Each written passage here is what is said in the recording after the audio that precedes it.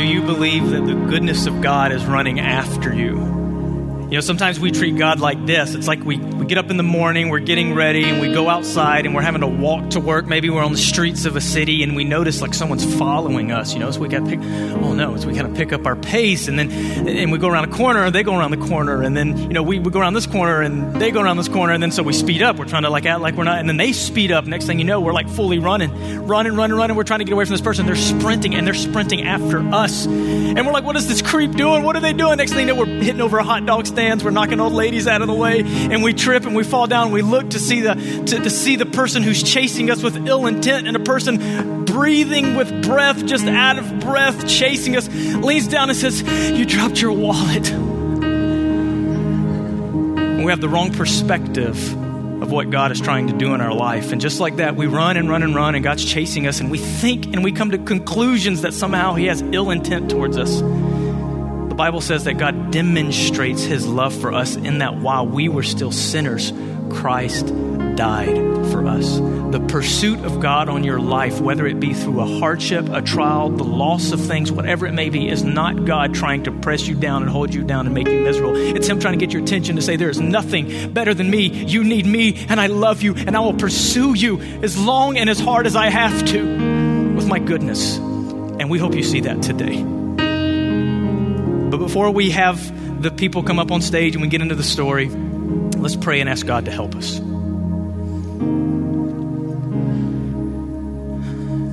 Father, you are good. Even when we don't know that or believe it, you are good. And I pray that you would help us to see your goodness on our life, to see how kind and gracious you're being. As the scripture says, that your kindness and your forbearance is meant to lead us to repentance. Help us to not presume upon your grace, but help us to see that you are giving everyone on planet Earth time to turn to you. And in that time and in that waiting, that means we must endure the hardship of the world in order for us to have opportunities to be saved. So I pray that you would save those who are not. I pray that you would use the testimony of Todd and Wendy and the things that happen in their life that you have meant for their glory and for your glory ultimately, and for their good and for the gospel to shine forth for all to see. Pray it all in Jesus' name. Amen. You may be seated. So we've been in the book of James. We've been studying this book. It's a small book in the New Testament. And that book of James starts out by saying, "Count it all joy, my beloved brothers, when you meet various types of trials." And that little statement right there caused us a few weeks ago to invite Wendy on the stage and to share a little bit of the story of her loss in the past and how God brought her through that. And as a result of that kind of God at work story, it was only like a fraction of what God has actually done in her life and in her husband's life and Pastor Todd's life. And so many of you are like, man, we need part 2. We need the full story. And we were like, yep, we do. We need part 2. We need to get the full story, and we need to truly see God at work, and we need to see the hindsight purpose of why we can count all trials in our life for joy. Count it. Doesn't mean force yourself to be fake happy. It just means see it and know from the perspective in your mind that even the grief that you're going through, God is doing something, and there is a reason for joy in it. And we hope you see that this morning. So I'm going to do this. I'm going to ask Todd and Wendy to go ahead and come up on stage, and we're going to get it set up and comfortable. Oh, look at these. Look at this. Look, you just turn around and chairs are there. How about that? Todd and Wendy, come on up, and we're going to get started. I'll have you guys sit right here. Yes, let's give them a round of applause.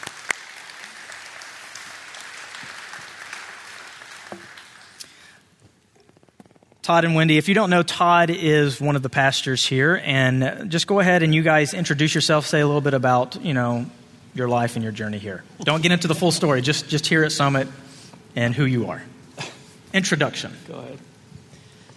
We're Todd and Wendy, and we have been a part of this church for 17 years, and absolutely love it here. This is our family, and we love you, and we're excited to, and very nervous as well, but to share the story that God has written in our life, and my prayer is that He's going to tell the story today for you. So, Do you need me to talk? Yes, I need you to talk, yes.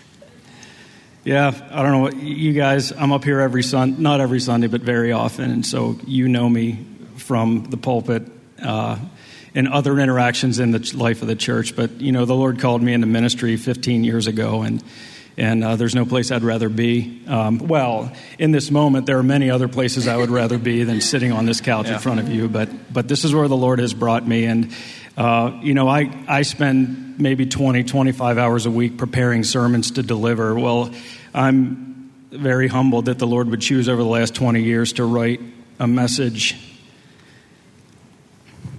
pretty incredible message. And so, like 2 weeks ago, Corey had this high horsepowered song of the gospel message of Jesus Christ just before I get up to preach, and you remember that? I couldn't hold it together, and I'm like, Lord, that was simple in comparison to what's taking place today, because there are things that I haven't revisited for years and years and years. And so while I might have been a little weepy then, I pray to God, so please pray that I don't just absolutely lose it on stage and have to walk off. So that's okay. Thanks. I think we could all join together. You could look at the people's faces here and everyone watching.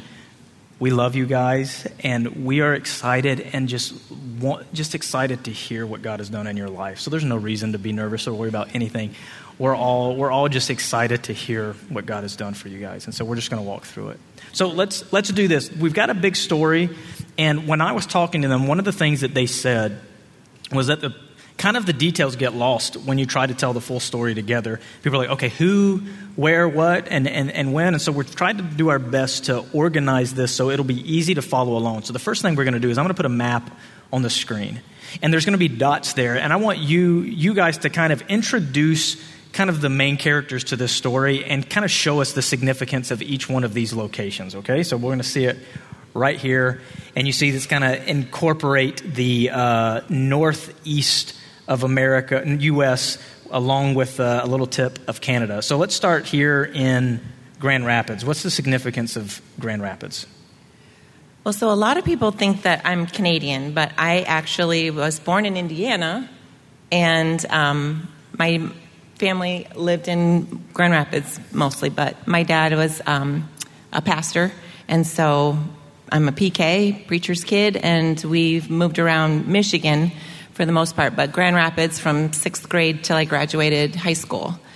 So it was until I moved to Huntington, Indiana for college that I met this guy and my late husband. So. All right. Yeah, Huntington's kind of that's the central hub for us all meeting in 1987. Dave and Wendy were there. Go ahead. No, you go ahead. I'm sorry. Dave and Wendy were there. I came a couple of years later.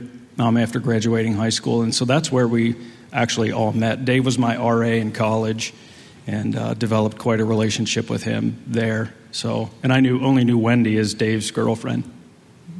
So, Huntington, what was the college? Huntington College, which is now Huntington University. Easy. Huntington University, okay. So that's the central hub. Huntington is where the convergence of people meet. Yeah. Grand Rapids is where you're from. Chambersburg is where who is from? Yeah, that's where I'm from. I'm from Chambersburg, and my late wife Andrea was from York, Pennsylvania, and we met as she came to church in my church one Sunday, which is, we got to sort through all the details because this is like a 5-hour story. So anyhow, we met in church, but she was from York, I was from Chambersburg. Okay. And Dave is from Kitchener, Ontario. So you guys have heard two other names. Some of you, a lot of you know the story, but we're going to talk as if for someone who doesn't know the story. So we have Todd and Wendy who's with us today, but you've heard them just mention Dave, and you've heard them mention Andrea. So there's two other people in this story that aren't here with us today, and we're going to find out why that is here in just a second. Andrea's from York, Pennsylvania, and Dave is from Kitchener, and you guys all met at Huntington, correct? Yes. Okay. Not Andrea. Yeah, Andrea did not go to Huntington. She did not go to I met her a couple of years after graduating college, moved home to Chambersburg. But you, Wendy, and Dave are going to meet in Huntington. Yes. Okay. All right, so let's put up a timeline here, and this is what we're going to work through. We're going to start with 1985, and we're going to work up to the year 2000, right? You guys ready? Here we go. 1985, what happens, Wendy? Is when I went to Huntington, graduated high school, went to Huntington College, and Dave met him actually at freshman orientation, so first day that I got there. And he was a pastor's kid as well. So because Huntington is our church-affiliated college, so my parents went there, graduated from there. Dave's parents went there. Both of our dads graduated seminary from Huntington, Indiana. So we just went to college there too and met and had a sociology class together and realized that we were very much alike, thought a lot alike, had a lot of plans for the future, very similar. And we became fast friends. He was probably my very best friend our first year of college while I was dating somebody else that I shouldn't have been dating.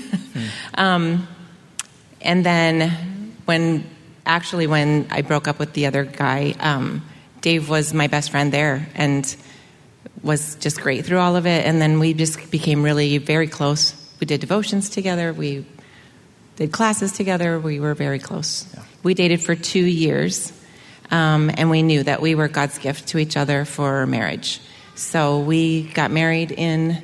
Well, let me show a picture of Dave real quick. Oh. There he is. Yeah, and you guys are going to get to see Wendy's son, Josh, here in a bit, who we're going to introduce, and you're going to think that that's Josh when you see that. But this is a picture of Dave. And then you guys, before you get married, though, something happens, right? Before we get married? Do I have that right? Does Todd meet Dave? Todd knew you guys before you got married, right? Yeah, I was a freshman. They were juniors, and Dave was my RA. And so we became quick friends. And but I only ever knew her as Dave's girlfriend, then fiance, then wife. So are you thinking about something else? We were at that's perfect. We were at a concert, right? And you came in, and Dave said, "Hey, I want you to meet my girlfriend." And that was the first time we met. Yeah. I don't remember it, but I remember you saying. Yeah. We actually have a picture of you and Dave. Look at that. Yeah, that's me in the white, and that's Dave. I think we know who Todd is. That's a picture of my 2 husbands. Todd was in Dave and I's wedding. How cool is that? So this is a picture from the wedding, okay? Yes. Yeah. And Todd is there. So let's talk about the wedding. So you guys get married. Do you have another picture? And we have this picture here. So 80s. 80s, but a great picture. And then not long after, you guys start to have some kids, right? We did. Yeah. We have Mitch and Reed right away. Well, they're 2 years apart, and then Josh is 4 years later. He was kind of like, if we're going to try for a girl now or never. And we had another wonderful boy, which is awesome. So. And in between Reed and Josh being born is the timeline. If you see, I have Todd at the bottom, Wendy at top. In between Reed and Josh being born is when Todd marries Andrea. So Todd, tell us a little bit about Andrea, kind of how you guys met. And yeah, she was.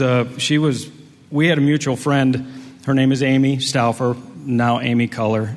But anyhow, I grew up with her in the same youth group. We did so much together because our church back there was our church family as well. Amy was getting married, and so Andrea was over for a dress fitting. Here's the sovereignty of God at work. The only Sunday of the year that Andrea was in Chambersburg was the only Sunday of the year that Mount Pleasant, the church that Amy had started going to, had closed because of ice. So Andrea came with Amy to our church, and that's how I met her in church, which is a great place to meet your future bride. And I have some pictures here. Yeah, there she is. And then I have a wedding picture as well. And there we are. There we go. Yeah. I tell you what, Todd, you clean up pretty nice. I don't care what anybody says about you. I don't either. Good. The fear of man is a snare. There's a lot to fear there, Todd. I'm joking. This next picture, is this a picture of Dave in the wedding? Yeah, Dave, so I was in his wedding, and of course, he was in mine. And so that's us at my wedding. And Wendy, there are your 2 husbands again. Another picture of my 2 husbands. That's a good picture, Todd. That's a really good picture. All right, so you and Andrea get married, and then about a year later, Josh is born, right? And so the life that you guys are now living, married, is happening where? Take us back to the map. Where are you guys at? Where are you living at during the time when you were married? After Andrea and I got married, we stayed. She moved from York, Pennsylvania, to Chambersburg, and that's where we had our 5.5-year life together. And of course, Dave and Wendy had stayed in Kitchener-Waterloo in Ontario, and that's where they spent the 10 years of their lives together, raising their 3 boys. And there were times where Andrea and I would go up and visit Dave and Wendy. There were times where they would come down and visit us. So there was relationship. But keep in mind, this is before the advent of the internet, and so there was no like texting and staying. And it was the occasional call, the occasional visit was the connection. And so I do have to say, I remember many times Todd and Dave talking on the phone, and Dave, like, for a long time. You would talk for an hour sometimes. And I actually have a picture of Dave sitting on the couch on the phone, and Josh is sitting under him with his feet up on the coffee table, just like his dad. And he's on the phone, and he's talking to Todd. Wow. And he would hang up the phone, and he would say, "I just love that guy." I remember him saying that. Yeah. It's okay to tear up, Todd. Yeah, thanks. Yeah. So I have a picture of you and your family. So here we go. We have Josh, the youngest. Reed is right there in the middle, and Mitch is the oldest there. Is Mitch wearing some type? What are? That's just good 90s clothing, isn't it? For a second, I thought it was like Boy Scouts type, thing. But this was at my niece's wedding. There we go. In December, which is the December just before he died. Okay. So just months before he died. So we've kind of set the stage. We kind of know where things are happening. Hope you guys are tracking along with us. Life's moving along. Marriage is moving along. We're about 5.5 years in. You guys are about 10 years into your marriage. And the children are born. And then in 1998, maybe this is where we slow down a little bit and let's tell about what happened. Okay? So, like I said before, the other time I shared is that Dave was on a lot of special divisions in the police force, and one of them was the ERU, the emergency response. Yeah, this one here, which is kind of like our American SWAT team, for lack of a better way to explain. So those are his tightest, like he worked very closely with those guys. And the brotherhood of the police is incredible. I really didn't have a full understanding of it until after he passed away, and they took care of everything, driving me to the grocery store, driving my parents back home from Canada back to Michigan because my dad was going to preach that Sunday, and then make sure that they got back. Like they stayed the weekend with them and drove them back. They did that with my brother, who was a football coach. A couple police officers drove home with him, stayed the weekend while he coached his football game, and then came back. So they just didn't want us to be alone and unsafe. So anyway, the boys they were doing Little League football. So they had a practice, and Dave had his pager, and his pager went off at the practice. And so he had to go call. It was before cell phones and all of that. So he went to a store, and he said, if I don't come back, then I got called out. Otherwise, I'll call you later and let you know. So I took the boys home, put them to bed. I remember praying with them before Dave called and said that a 12-year-old boy had gone swimming in a Lowhead Dam in Cambridge, which Kitchener-Waterloo is this huge, like Grand Rapids, maybe bigger, because it's a tri-city. So it's Kitchener, Waterloo, and Cambridge kind of all together, big city, and that's where he was a police officer. So, but he was also not just the SWAT team, but on the dive team. So they would go in mostly searching for abandoned cars that had been in a robbery or something, and then dumped them in a pond or something like that. But this was a 12-year-old boy had gone swimming and not resurfaced. And so he was called in Niagara dive team was called in. The fire department had been in and searching, and so then they called in these guys. So he was the first one to go in, and he was swimming along the bottom of the dam, the side the river's flowing over. And this was August 12th. It took 3 days. They ended up needing to reroute the river because they knew with cameras and boats and the way that Dave had all these lines tied to him, and he went in and was signaling back, and they believed that he signaled that he found the boy, and then the rope went taut. So that they assumed then, and they could not pull him out. They had 100 people were along the river watching the police, the search and rescue, and 100 people got on the line trying to pull him out because of the force of the water, and it actually snapped. So then they took boats. They tried many other ways, ended up having to reroute the river and bring in sandbags and a truck in the lower part of the dam. So when the dam comes down, I think there's a picture of that from the newspaper there. So on the dam, and they drove trucks in then and they found a big tree trunk that was stuck in one of the holes in the bottom of the dam where the river would go through. And the boy had been swimming above and then went down, and the water caught him in the sluice against the tree trunk and couldn't get through. And then Dave going around the top of the dam searching, they believe he found the boy, but the water forced him in as well. And the coroner told me later it would have been like 2 semi-trucks, the force of the water forcing him in and not being able to breathe again, and but that it would have been very quick. There was little fluid in his lungs, and he died very quickly. So I'm back home putting the boys to bed and praying for the boy. I remember praying with the boys for this boy and his family and for Daddy's safety. And then I ended up falling asleep, and then at midnight the doorbell rang, and I went down, and there were 2 plainclothes officers in the front. And plainclothes means they're high up in the division. And I didn't know them, but right behind them was an officer in uniform, and I knew him. He was a friend of ours. And I said the first things. I said, do we need to go to the hospital? I thought this is one of those phone calls that all spouses of police officers dread. And they said, can we come in and sit down?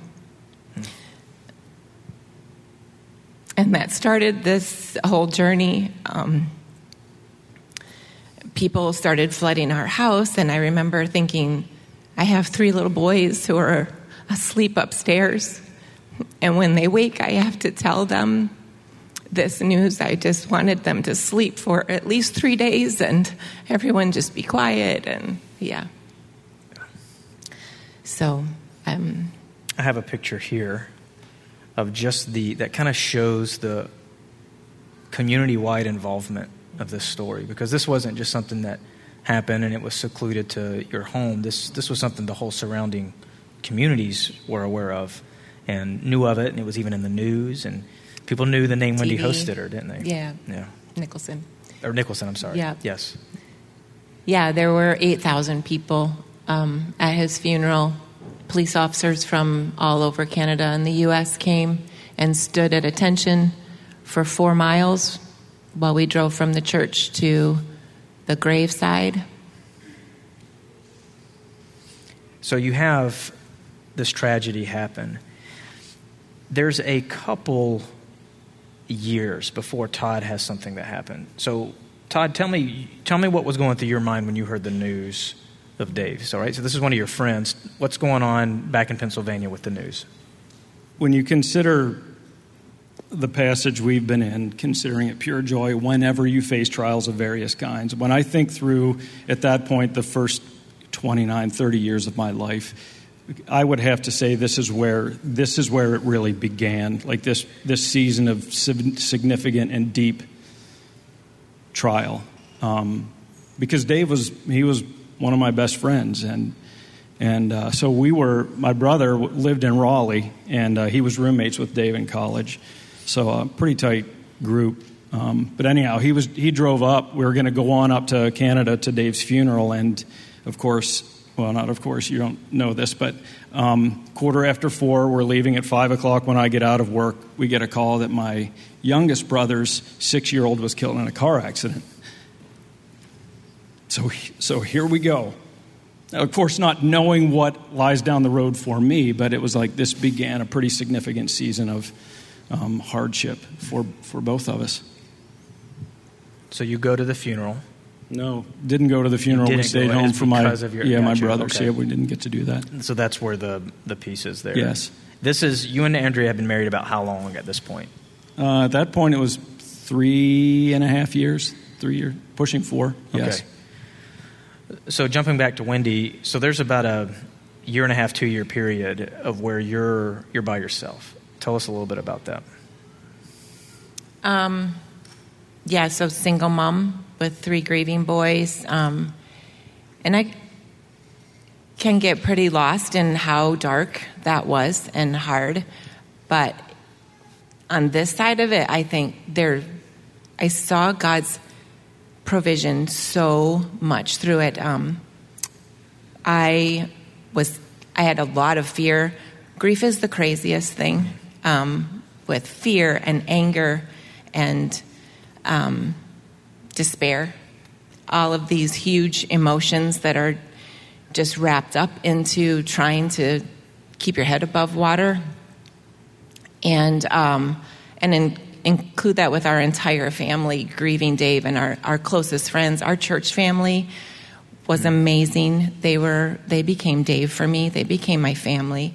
And the brotherhood and everyone taking care of things that I remember. I think I've said this in the other time, but I remember some really close friends of mine. They were both in the psychology field, and I remember telling them, pulling them aside and saying, I need to know that you're watching me, because I know I won't survive this, Dave dying. I can't live with that man, without that man in my life. And I don't know why I'm not a crumbled mess in the corner. It's because people are praying for us, and because my boys already lost their father, I refuse for them to lose their mother as well. And so just clinging to the Lord, and I asked them, I need to know, you will need to admit me to a psych ward at some point. I just need to know that you're watching and that you'll make sure I get there and you take care of my boys. You know, there's a verse, I'm going to misquote it, but it talks about the waters rising. God will not let them overtake you. But those moments of life where we feel the waters rising, you can just see it on the precipice. And for you to say, yeah, there's going to be a time it's going to overtake me. Look out for me. Did that ever happen? It did not ever happen. Not? Okay. No. God Wendy is good. has described grief. I'd never heard it described this way. You know, you have your anger, and it's anger. You have your pain, and it's pain. But grief, like there are these individual emotions we all experience, a whole bunch of them. Grief is all of them together. And of course we know that's what complicates the grieving process, is because it's so much of every emotion mixed together. So a couple years goes by. It hits about the year 2000. And now, Todd, tell us about Andrea's accident. Yeah, when Wendy shared a couple of weeks ago, Wendy's mom, Sandy Burke, she asked, where's Todd in all of this as you're telling this story? Like, what is he thinking about all of this? And I want you to know it. There's no weirdness at all when I hear her tell these stories of Dave and their 10 years together. None at all. It's never easy for me to hear what she went through. And there are so many things that she shares that I just can't even hardly take, including, she didn't share it, but in her grief post clearly after Dave's death, Mitch, the oldest one, sitting on her bedside as a 9-year-old, consoling her until she falls asleep. Like they're the kind of things that just you don't get over. It's so impactful to hear that a boy at that age would be able to step through his own fears and and help his mom. So When she wakes up screaming yes. in the night. Yeah. Yeah, Caden shared when he heard that Mitch did that, this would be everyone else's response. I'd have stayed in my room, put my pillow over my head, and waited till it passed. As a kid, how do you do that? It's just outrageous. So, Yeah. The boys dealt with grief so differently. Like, everybody handles things different, and they're 9, 7, and 3. So a lot of different things going on in them too. And what's interesting, I think, is that to consider that losing their dad at that age, they grieve him differently now, even as they grow. So they grieve him then again as 17-year-olds, and then again as, on their wedding day, when they're getting married in 2023, and then again when their children are born, and like all of this, that it just never goes away. You don't get over it. You learn to sew it into who you are, and it becomes part of who you are. So, Well. Mm-hmm. All right, Todd, so take us to the year 2000. June 27th of 2000, I learned, in a 5-week period, I learned lessons that I can't even begin to sort through and organize. So as it comes out, I pray to God that He speaks to you through it. But I had started back to college to get my degree in education, a second degree in education, and I praise God for His sovereign plan. Andrea had passages, Jeremiah 29:11 on the fridge, Psalm 139, and then just really absolutely powerful and meaningful passages of Scripture that we needed through her time while she was in a coma for 5 weeks. But that morning of June 27th, a couple of days before, my aunt and my uncle were out to eat with Andrea and I, and we were talking through how men, how we're very general with our compliments that we pay our wives. And, hey, you look nice today. That really doesn't cut it, does it, ladies? And so there, like in my head was, I need to be intentional. Well, we do this a lot. Andrea, she had on this jumper that had 2 buttons on each side, shoulder straps, and one of them was undone. And so just before she's walking out the door to go into Gettysburg to teach migrant children English, that's what she did through the summers, I noticed one was unbuttoned. So she was still safe because one was buttoned. And I pointed it out to her. And she said, so after I pointed out to her, this was one of her famous things. She typically would tell you, if you point something out about an individual that needs to be corrected, you have to say 3 nice things to the person. Well, she cut me some slack, and she said, say one thing nice about me. I love how God works. The last words that my wife heard me say were this: you have the most beautiful face. I don't deserve for her to enter into eternity with those being last words. When you think through the hardships of marriage, and we had a few months early on, and things smoothed out, and we had an absolutely spectacular marriage. But for those to be the last words your wife hears coming out of your mouth, I just praise God for that absolute moment. So she's out the door. She's on her way. I leave and I go to school north into Shippensburg, Pennsylvania. And I hear on the radio that there was an accident at the corner of 997 and Route 30, which is kind of at the bottom of a mountain that separates Chambersburg and Gettysburg. So anyhow, she... well, yeah, but I didn't... Of course, you don't think anything of it. You just don't think this is going to happen. So I get to school, and I'm sitting in a classroom, and the security guard shows up at the door of the classroom. And, of course, if I'm not a rule breaker at all. So when he asked for me... I'm like, I don't even park illegally. So how is this happening that he's here to see me? Well, of course, as soon as you walk out into the hallway, and he says, I'd like you to sit down. you know something's up. So, of course, he said, I'd like you to have a seat. He says, your wife has been in a car accident, and she has been flown to York Hospital's trauma unit, and you need to get there. And I said, well, is she okay? He said, that's all I can tell you. And so I got the number, I called the trauma unit, and they informed me of everything that had happened. They were gracious enough to tell me that she was alive and in surgery, and so that began the process of me finding my way to York's trauma unit. And Andrea's mom had beat us there. My mom had beat us there. So was my dad and I as we walk in the room, and there she laid, hooked up to everything imaginable.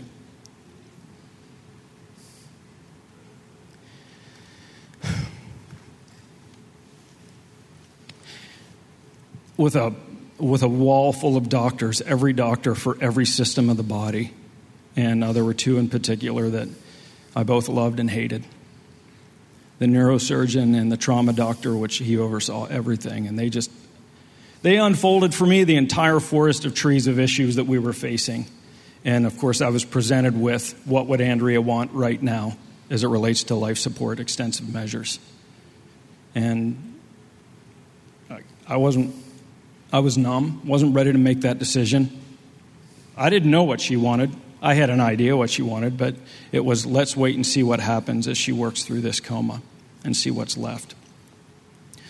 A lot of damage. By the way, she was hit on her driver's side door by a tractor trailer the speed limit was 45, so he's probably going 50 or so. In her little Nissan Sentra, hit her right on the driver's side door. And did a whole lot of damage on that side, but the main damage was her brain. And so it began a process of us sitting and waiting from 9 in the morning until 11 at night for 5 weeks. I just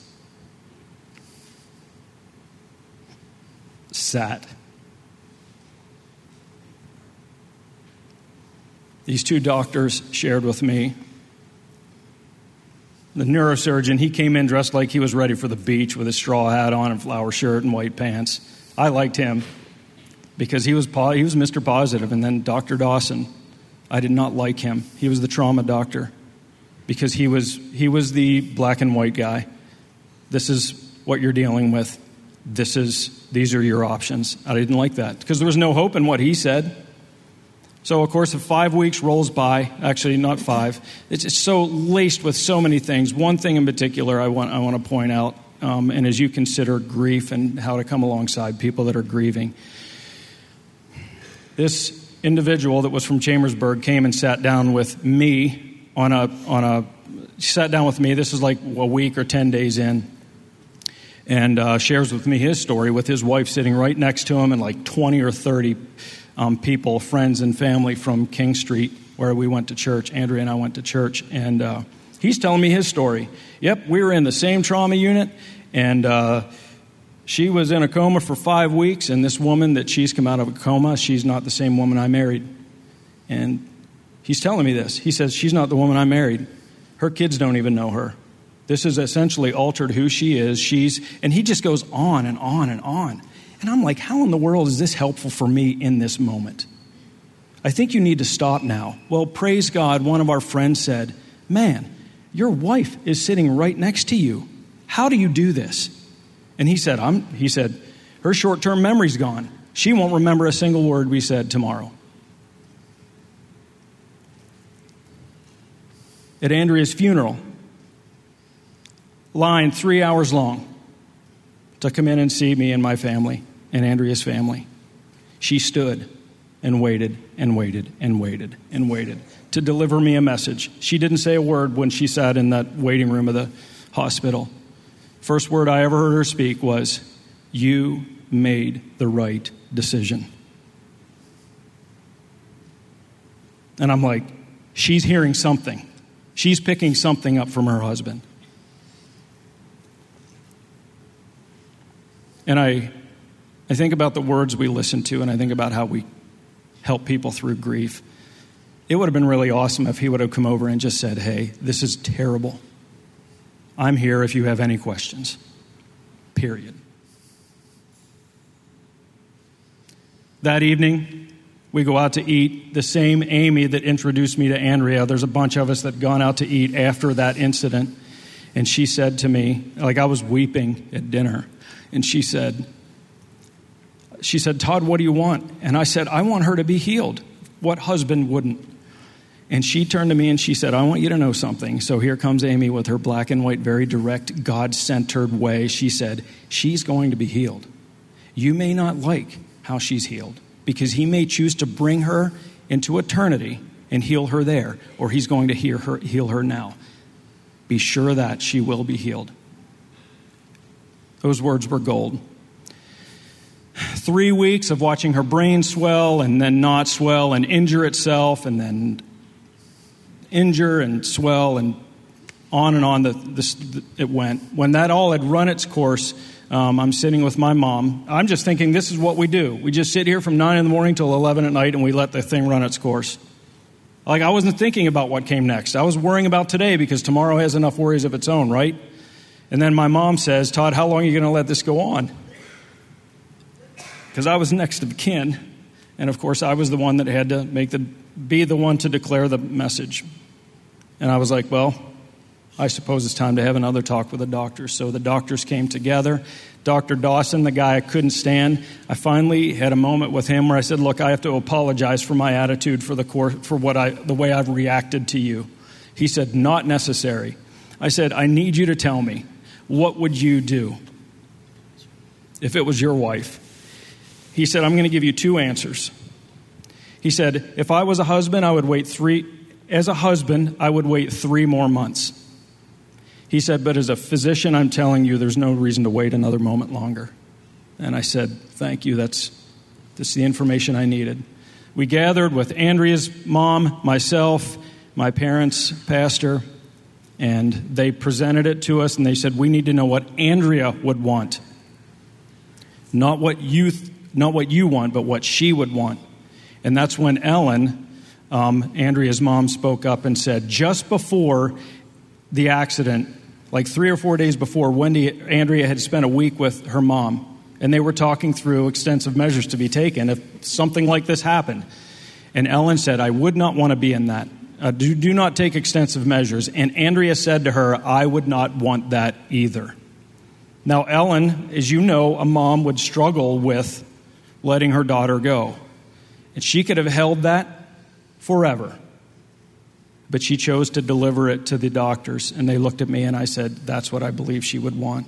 So we removed life support after 4 weeks, and she lived for another week without any form of life support, and she died at 4:15 on August 2nd. No doubt a very heavy story from both of you for us all to sit here and hear. I'm sure many things are going through our mind. The story is not ending there, though. So there are 10 billion different things that you guys can say and questions that people ask based off what you just told us. If we all took time to say, hey, you got 2 hours with Todd and Wendy, you'd have no problem filling the time. So here's what I want us to do now. We've heard the story. We've led up to this point. What I want you guys to share now is this is ultimately a story of God at work. I've kind of given you the homework to say, you have this period of time to say whatever you want to say to people that are listening, given the trauma and the story that you just told us. So now I'm just going to open it up, give it over to you guys as casuals, back and forth as you want it to be. What are things that you would like to share now, considering God's care and His providence over your life, looking back on that? Anything you want to say, what would you say? Over, like, the grief and God carrying us through that? Anything you want to say Or looking us. back on the story. Here's what I would want you to tell me about my going through all of that and God working in my life and anything surrounding it, whatever you'd want to say. Yeah. I would start with this. When I think about what the doctors had to say to me, there were passages of Scripture that absolutely meant everything. And we're going to go probably long today, so I hope you're okay with that. Okay, I'll hurry. Colossians 2, verses 6 to 8, I believe it says, therefore, since you have accepted Christ Jesus as Lord. Like that's the beginning of being able to make it through something awful like this, is recognizing the lordship of Jesus Christ.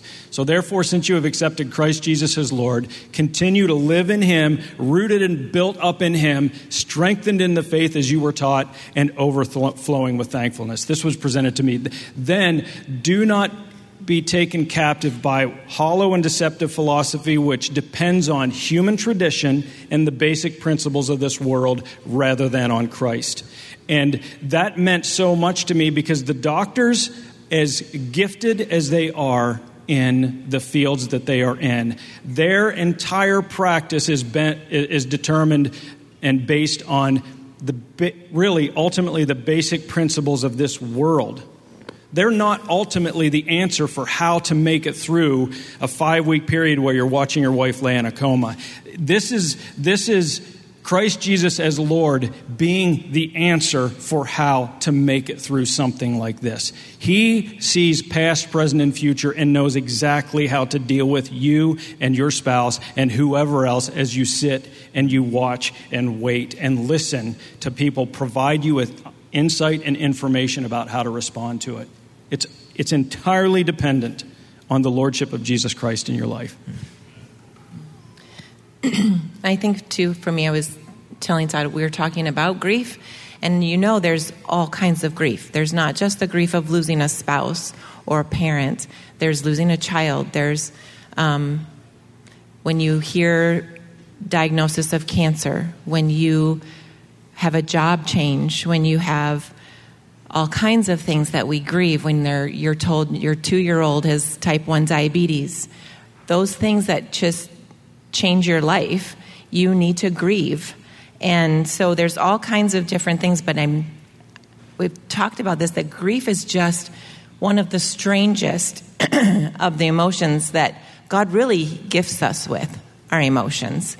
And grief being the strangest because it encompasses all of them. He gave me this after when I shared my testimony last time, and I was up for 3 nights thinking, why did I say that? I should have said this. And finally I'm like, Tuesday morning, forget this. I'm going to get up at 4 a.m. and write out what is going through my head. And that grief is just such a strange emotion, a thing that we deal with, because it has disbelief, first of all, where you question and doubt that God is good and that he will be with you through it. It has anger, which says, ultimately, I don't deserve this and I deserve better.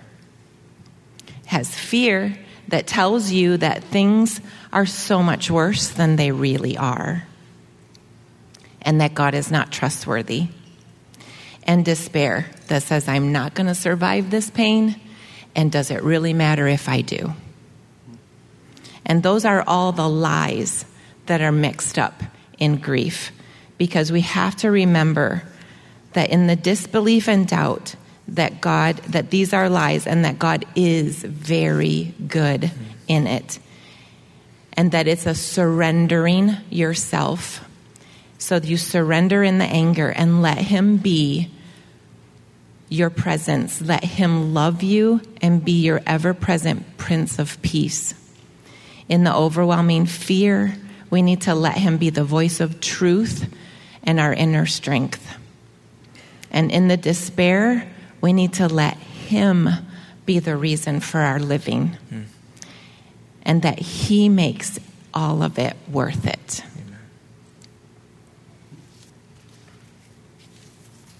Someone were to join us on stage right now, and they were to say, Todd and Wendy, I'm going through something,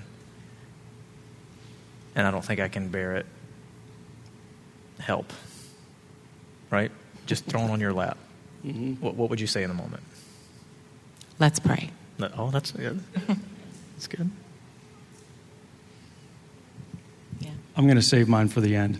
Okay. Because I don't want to say it twice. You don't want to say it. But it's what keeps coming so you have in my something head. you already want to share. Yeah, I love it. He already said something he wants to share. That's what I love about it. Okay. You want me to say it?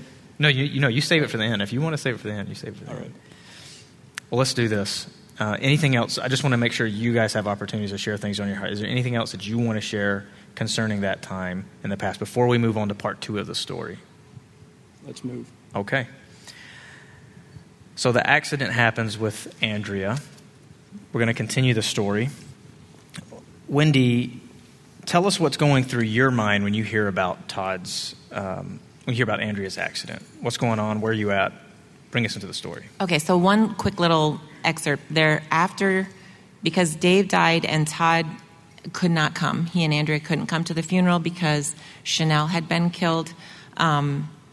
So then Todd and Andrea came the next summer and stayed with us. You remember that? Yeah. And I showed them the video of the funeral and the news clippings, and somebody had taped a bunch of the news that was how that. So we were able to kind of grieve together then. And then with Andrea's funeral, I remember when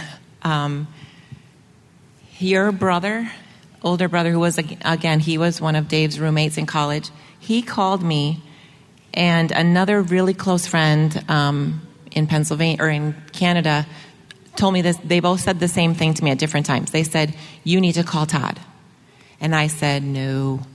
I said, "I represent what happens." Andrea's still in a coma at this point. Yes, So. Andrea was in a coma. And we were all praying that she would be healed. And them telling me I should call him, and I said, "No, I represent what happens when Andrea doesn't pull through. We're all believing and trusting that she's going to be healed and pull through." So they were both like, "No, I don't think he's going to think that." So I ended up calling and just leaving a message. Thank God. Didn't talk to him at the time. And just said, "I just want you to know that we have the prayer chain." You know, it's back in the prayer chain days we had in Pennsylvania or in Canada and in Michigan with my dad being on staff. And so we just had prayer chain going. I said, "You don't need to call me back, but I just want you to know we're praying and we love you guys." And then he did call me, and we did start talking a lot about just grief and dealing with things. And then I did go to the funeral, came down. Yeah, there was one call. There was just one Andrea before? died. Yeah. Okay, yeah. And then I went to the funeral, and that's a weird story, but I don't have time for. And then I remember saying goodbye to you after the funeral, and I said, "I'll keep calling just to see how you're doing." And then my girlfriend and I got in the car, and we were driving 12 hours home through the mountains back to Ontario.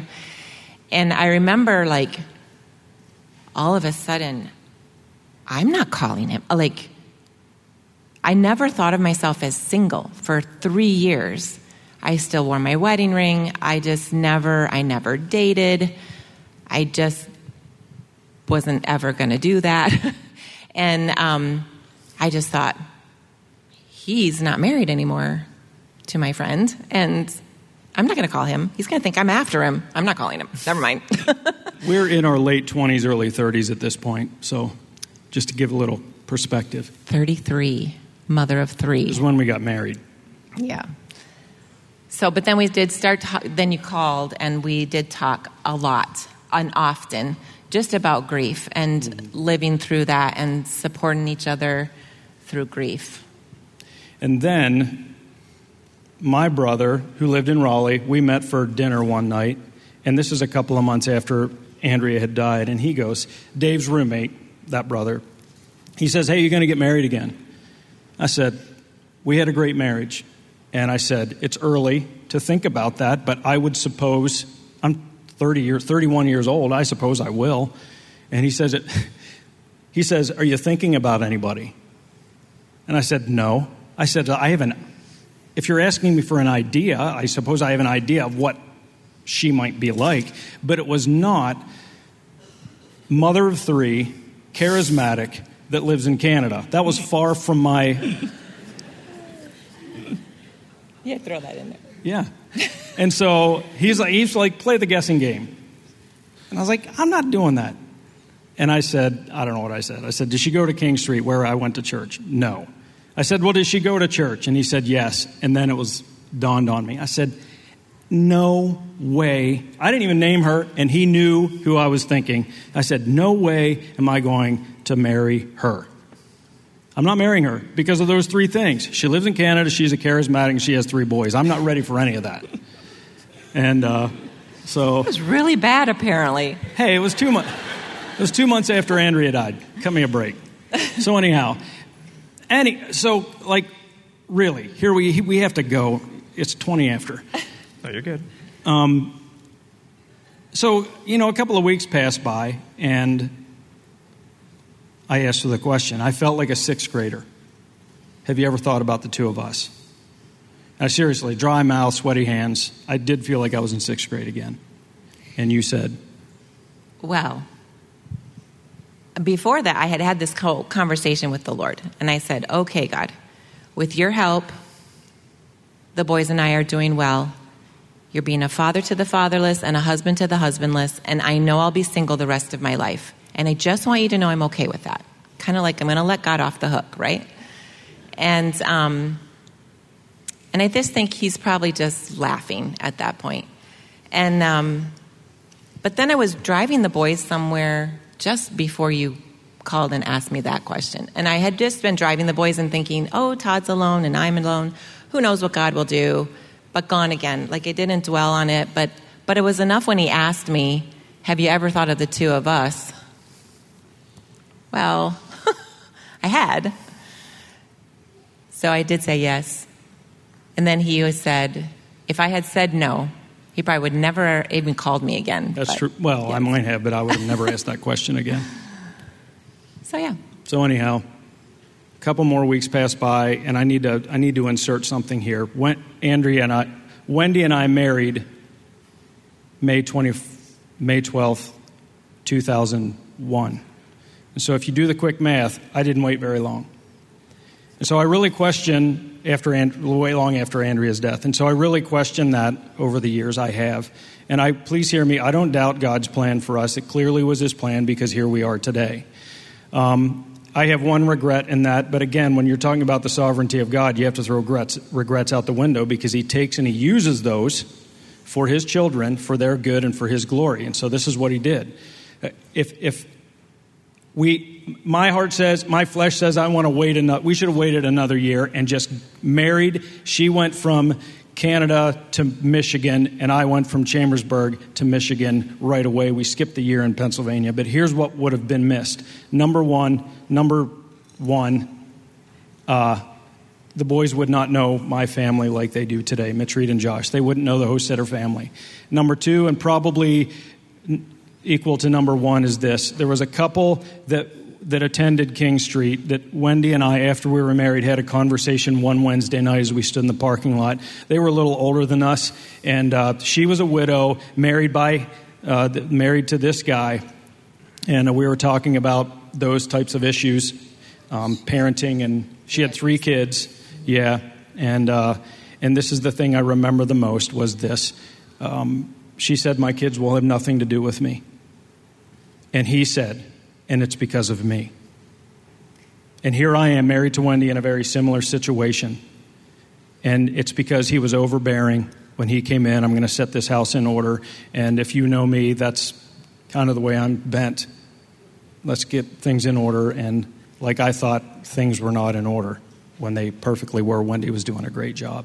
So anyhow, if I think about missing that year of my life, those 2 things would have been missed that were absolutely critical in the process. So praise God for his sovereign plan. I have a picture of you two. Yeah, that's us. Look at that goatee. That's time nice. To bring it back. It looks good. It looks really good. And so this is, you guys get married. It's Hawaii, right? And then I have a picture of Todd with the 3 boys as well. Yeah, the Lord took us to Hawaii, and we got married on Lanikai Beach, which is spectacular. It really was. One of the things that we are trying to show with this part 2 of the story is it's kind of building up.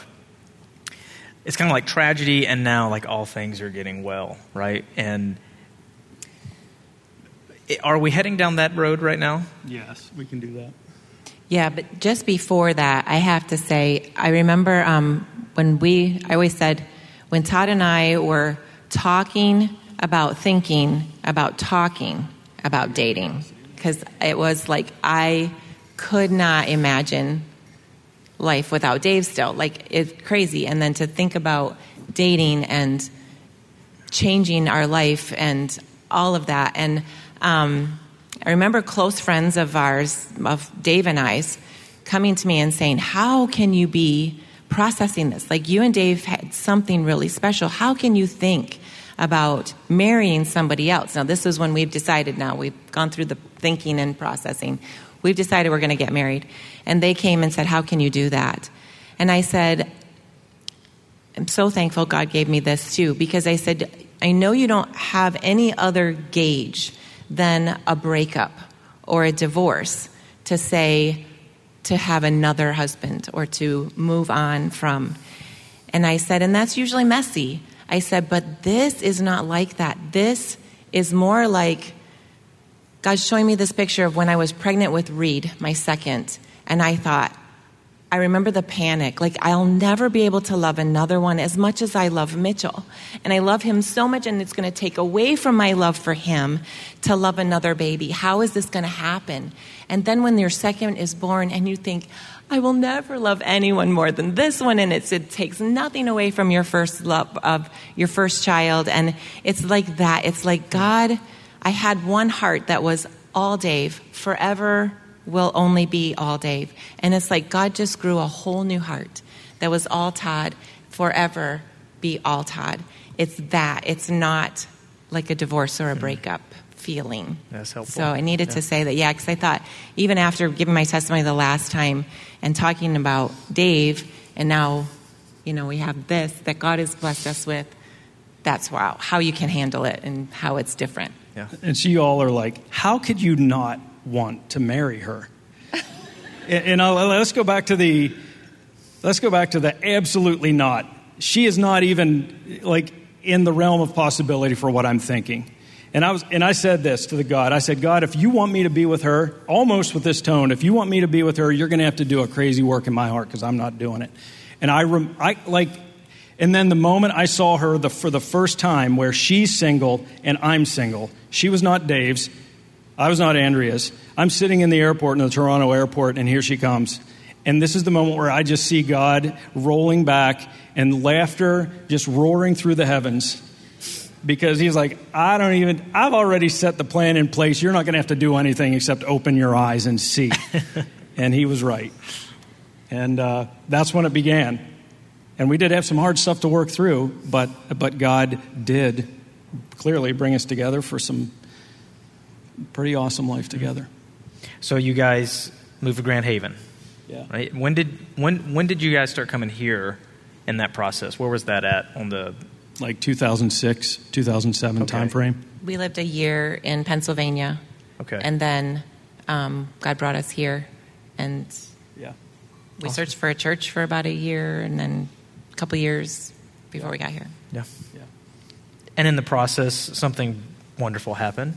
There's a new life brought into the world. Caden. Yeah. Where is he? Yeah, Caden's born. I have a picture here with Caden with the brothers. He's the curly-haired one in the middle. He's a really tall baby. I'm just kidding. And then another one here when he's a little bit older with the brothers as well. What a great pic. Yeah. That's them.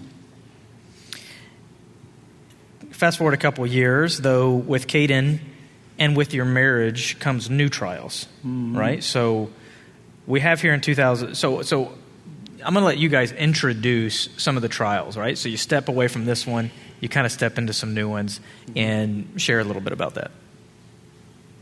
Well, let's just start with this. The conversation we had with that couple standing in the parking lot, I heard, but didn't take to heart. And of course, that was me coming in. We're gonna establish order, whatever that looks like. Who cares at this point? But it was me coming in and deciding that I need to be the husband and father that's not been. And so that created, having been a dad before, that created some pretty significant marital complications. because my van was a mess, because I was a mother of 3 and driving by myself and just throwing snacks back to keep him happy as I'm driving. Yep. And he has the spiritual gift of car cleaning, and he came. It's real. He came as like trying to sell my van. He's like, I can't believe the disaster this van is. You would have been amazed, too, if you would have seen it. Yeah. So that blended family, second marriage is just hard. It's just hard. And and coming into any marriage, you come in with huge expectations, which I wish we didn't. But huge expectations that I just dumped on him. Like, you're now going to be the hero and save us. And without saying that, I think, but expecting it and him not doing it my way. And I got pretty uptight about that and kind of protecting my 3 grieving little boys. And that's where the mother bear came out in what would maybe normally be a little more meek person. I just lost my train of thought as it relates to that. Keep going. Or now you lost yours. Where were we? Crying myself to sleep, seriously, like every night in our first couple of years, our first year for sure. And man, me being oblivious, having no idea this is going on. Really didn't know. Yeah. So I decided if he loved me, he would see that, my needs. He would see what he's doing and how he's shutting me down from being able to share with him where I'm feeling like I'm missing it in our marriage, where we're not clicking the way we should. And so I decided that maybe he doesn't even know how to love me. And and then took on a lot of probably resentment. Yeah, that came in with him not doing it my way. And in the midst of that, Caden's born, and then you find out in 2006 that Caden has diabetes, right? So you guys are trying to adjust to this new life. You both have your experience of marriages before that you both told me was like, for both of you, and those felt easy. But then you come together after this grief. There's 3 kids involved, and there was some hardship there. There's trials along with it. Caden's born, and then you have the trial of Caden being diagnosed with type 1 diabetes. Mm-hmm. And that is a very significant thing for you guys. It affects you guys still today. Yeah, absolutely. A whole new kind of grief that, again, you're dealing with. Yeah. However, it turned out to be a unifier. I would say that was a game changer because our focus turned to another battle. And so that was helpful. Yeah. Although there were lots of times where I would find him, like I remember one time you sitting on the front porch and you were just crying. And I, instead of, being compassionate, I was like, just get it together. Like in my mind, you just need to get it together. This kid in here needs us to have this together and get it figured out. And so there was definitely times where it was pulling us apart.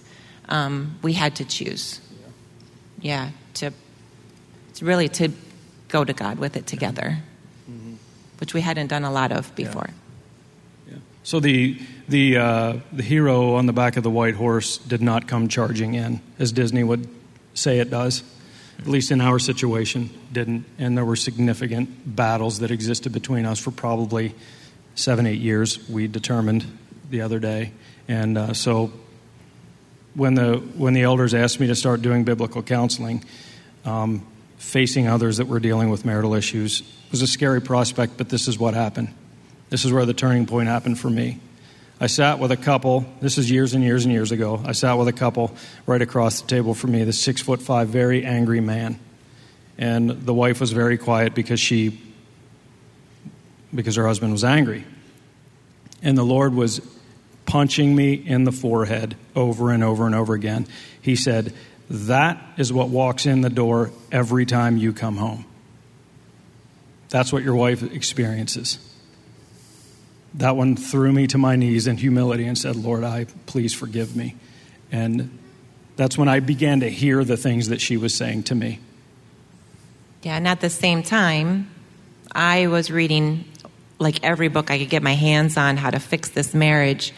And I read one that said, I remember sitting in my chair at home reading this, and it said that my God is requiring of me to respect my husband. And I was like, oh, okay, yeah, but Lord, you know my husband. And yeah, like what that will do to our family if I just completely like roll over or whatever and be a doormat is what it felt like. And God very clearly said, daughter, I am not asking you to respect your husband because he deserves it. He didn't.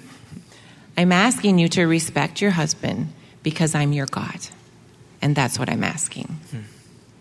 And I remember this inner battle, like, okay. But for you, Lord, I will do anything. But it was so hard. I remember standing up out of that chair and literally the effort it took to put one foot in front of the other. And I thought, I know I need to seek his forgiveness for disrespect. And I know I need to do that in front of my boys because I disrespected him in front of them. And so thankful that he gave me the strength and the ability to do that. And he was, of course, so gracious and forgiving. And then was I remember a couple weeks. Everything felt different. Yeah. And I said to him, you have really changed. And he said, I haven't changed. You've really changed.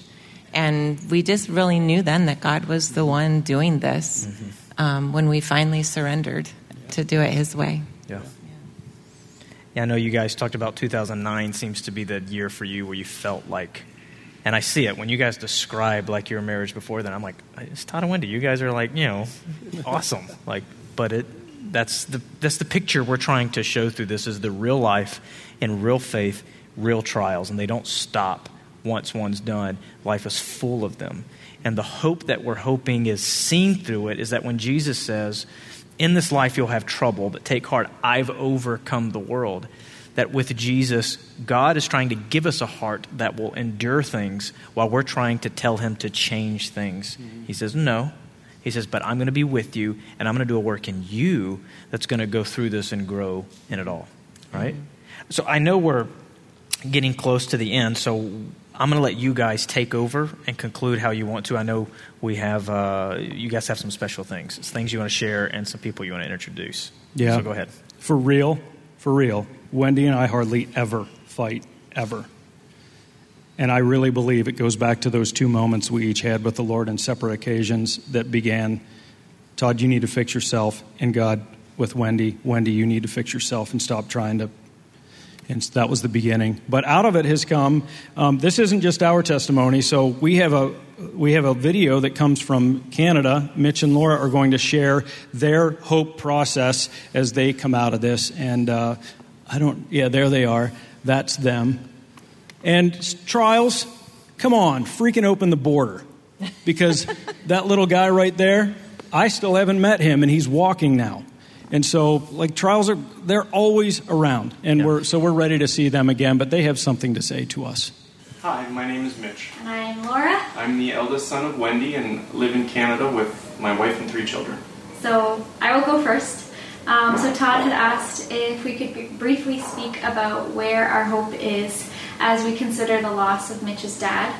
I only came to know Mitch later on. We met when we were 18 years old, so in the nearly 14 years we've been together, although I never witnessed or experienced the trauma of what happened in Mitch's dad's death, one thing that has really struck me is the encounters that we have had with people over the years. Mitch's dad's death really sent a shockwave through our region. Any person that was old enough to have a memory of his passing has a story of their own of how that event affected them and the sorrow that it brought to them. When we meet people and Mitch tells them who his dad was, you can see in their eyes and in their faces that they are trying to make sense of the grief that they had over that event, and they are also trying to make sense of how it connects to the man that they are standing in front of when they're speaking to Mitch. I can see the healing from sorrow that God has brought to Mitch and his family, and then I get to witness the way that same grace and goodness is bringing healing to so many people. When they speak to Mitch and they see the testimony of how much good God has brought into his life, it's like you can see the healing coming to their faces as well as they're talking to him. We always lead these conversations and these stories with these people, and you see them walking away feeling lighter and changed by Mitch's testimony. That gives me hope that no matter what story you are living through, there is no limit to how God can reach others through your daily decision to be faithful to him through the good and through the bad. Yeah, so losing my father was a bad situation. God did not change that or make it a good situation. What God did do was bring good into many lives out of that situation. So the people in my life are different than they would have been if my father hadn't died. My stepdad, Todd, and half-brother Caden, as well as gaining the entire extended Hostetter family, has been a joy and a blessing in my life that I absolutely cherish. Todd, as I started calling him Daddy, in particular, has been a solid example of godliness that I strive to model in my own life and has and will continue to greatly shape my faith. I would not have ended up at the university I did and would not have met my wife or had my 3 children, who all point me to Jesus in their own way.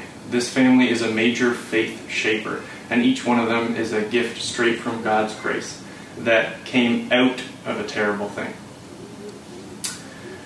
The relationships with my brothers, mother, and 3 closest friends in particular that I had before my dad's death are now deeper and stronger and more true and real than they would have been. These relationships have helped to shape my faith and encourage me in Christ without a doubt. Also, my relationship with Jesus Christ has been made firm. The Lord proved to me that he is the cornerstone. All else may move and break and shake and tear, but through it all, he will not waver or move or change, and he is there for my good and for his glory. Even when I was in the middle of grief and I couldn't see God's hand at work in my life, his grace was poured out over me and my family. As the years go on, I can look back and see his hand at work more clearly and how it has shaped and guided me to this day. So now, 23 years later, after my dad's death, I can see new grace and new mercy coming into my life even now. So the end of the matter is that God is good. He loves me and you, no matter what you've been going through or have gone through. He will prove that to you. Sometimes you just need to open your eyes and see it, and sometimes he'll open your eyes for you. Yeah. Reed and Sammy and family, come on up. We want you to see the hope in all of this story. I suppose Josh, you and Kara can come up also.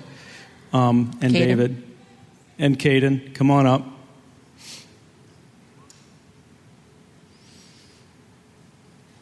Two people had to perish for this to exist. And Reed and Sammy are going to talk now. Mother or father, Mitch is so proper. Okay. Oh, quickly, so my mom was talking about throwing snacks into the back of the van.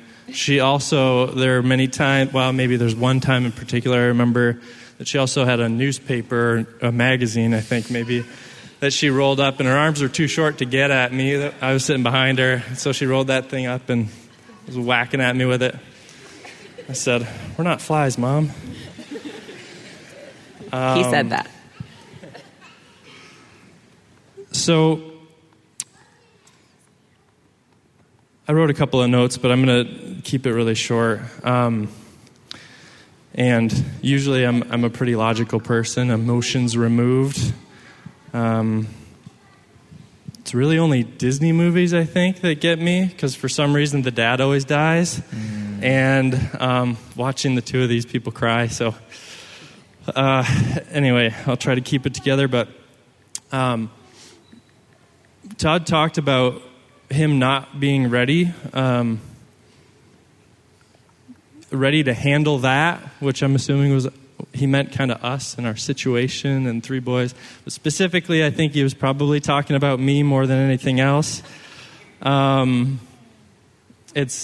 It's telling that 2009 was the turning point. That's when I graduated high school. So I don't read into that what you will, but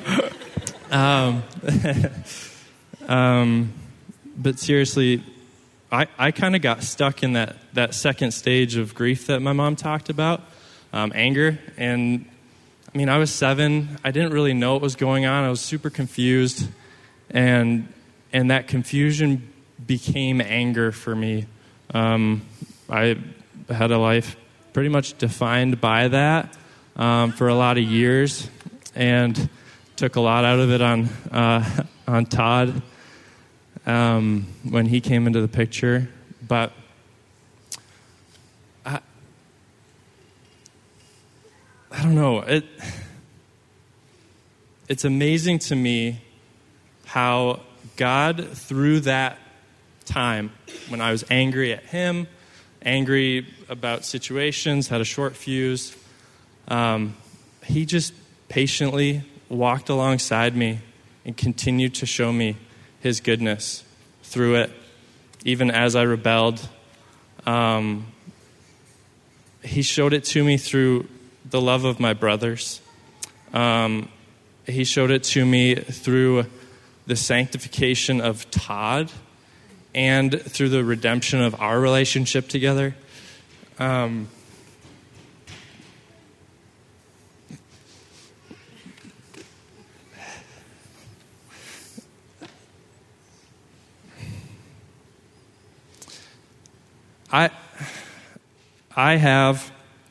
a very, like I said before, logical person. I need facts. I need figures. I need to ask why. And so I am a person that has a propensity to doubt things. But as I stand in front of you now and go through trials today, there's one thing because of this experience, which was, like Mitch said, not good, right? I would not want my father to die or any of you to experience trial, but I have this confidence. I know, based on the evidence in my life and the evidence in the scriptures, that God is good, even if I don't think he is in the moment. Just ignore him. He'll get worse if you laugh at him. I don't question that, and it's my nature to do that. And so that's a major gift of God. I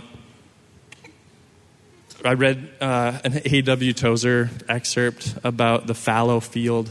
I don't know if you've read that before, but it talks about this field that's doing okay. It's on its own.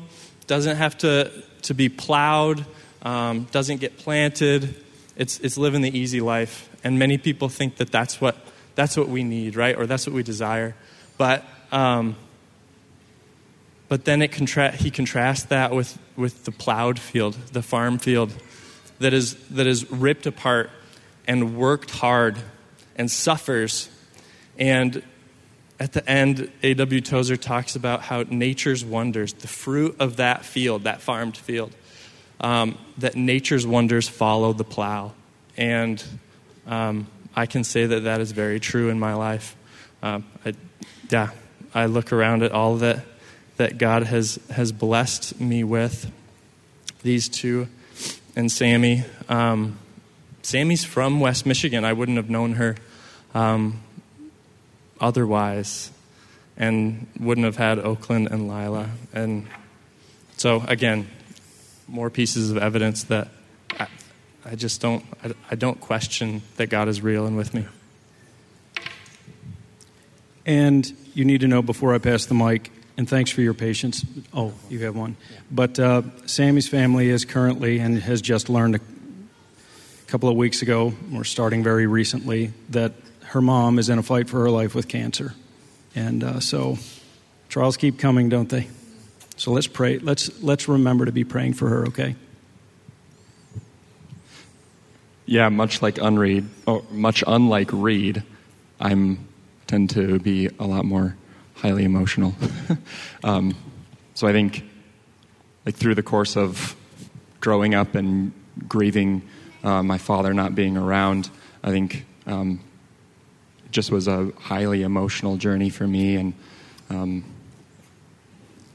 I don't know, grieved, like my mom said, throughout life in different points of my life. I remember in high school it was really, really hard time wrapping my head around the fact that, like, I have a father here who isn't my true father, but is my true father in that I don't really know anything else.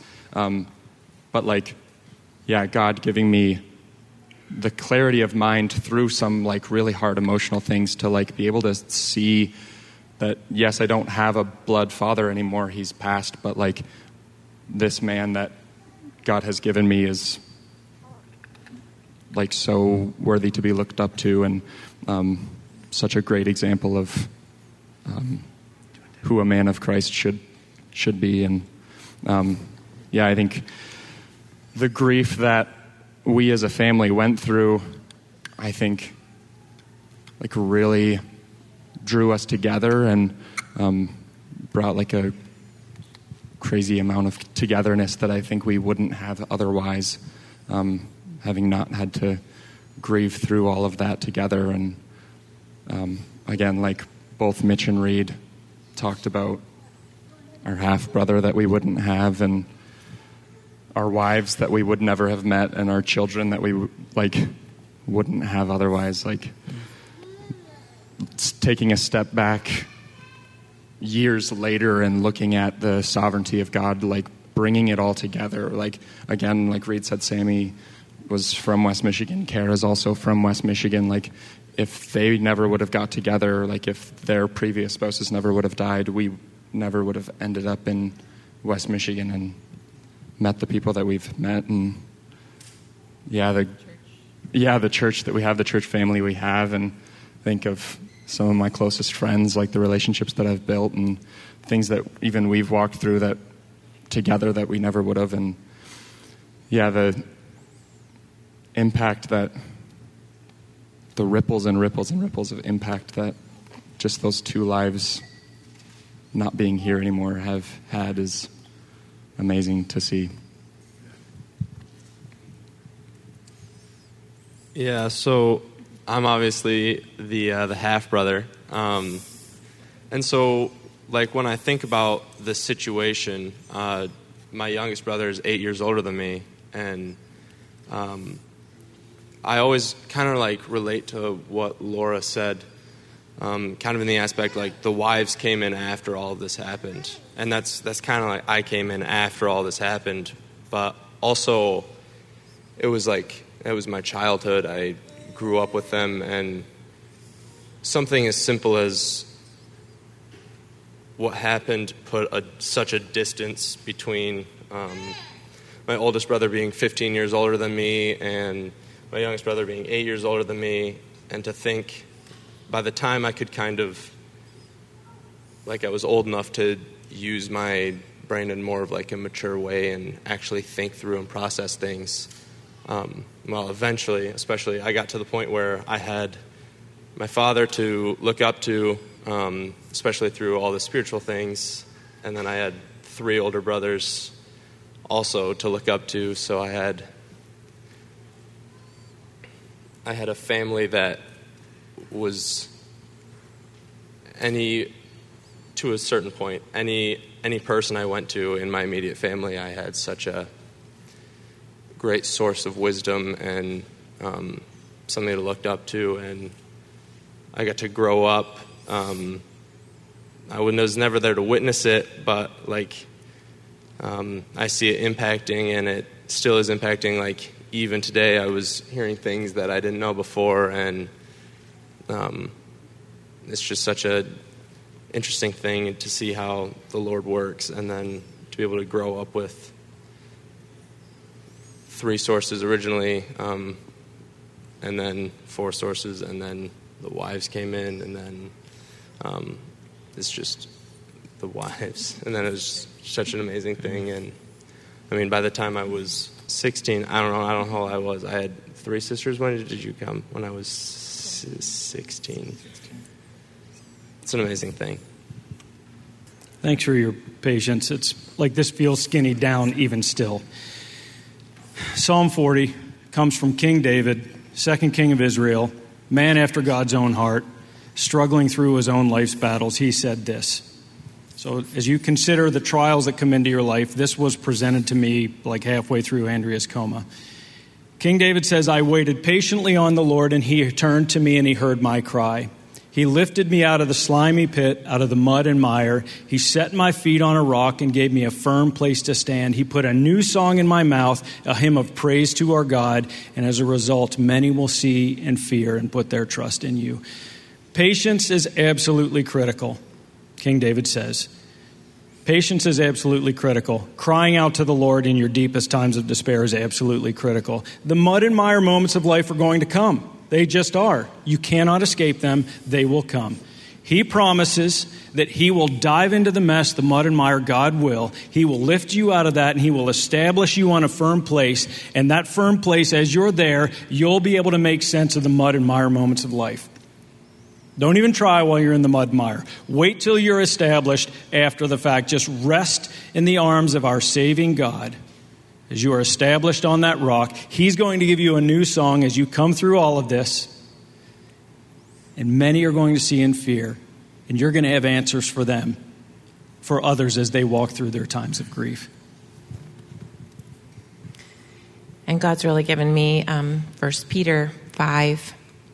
And he just says, stand firm. I'll just leave it here. Stand firm in your faith, knowing that the same kinds of suffering is being experienced by your brotherhood throughout the world. And after you have suffered a little while, the God of all grace, who has called you to his eternal glory in Christ Jesus, will himself restore, confirm, strengthen, and establish you. Now to him who is able to do far more exceedingly than all we can imagine, be the glory and dominion forever and ever. Amen. I think it'd be appropriate to pray together. God, Heavenly Father, you are so good. Thank you for Todd and Wendy and for being brave and courageous to share their story, even though it brings and sparks memories of pain and tears. But God, thank you for the full story, where we see what letting patience have its perfect work does. It brings us to a place later in life where we would look back and we wouldn't change the way things are, even as hard as they are. But Father, I know there's still people who are going through and wrestling through life in pointlessness and uselessness, without purpose, without this hope. And God, we want more so than anything for them to see it. So through Todd and Wendy and their story, would you shine out through this church today, through those who are listening, impress upon their heart their need for Jesus. Help them to see that you're with them, and everything that you're trying to do in their life is good. Though hard, it is good. Father, help us today work in the way that only you can, and we give you the praise and honor and glory through your Son, Jesus Christ.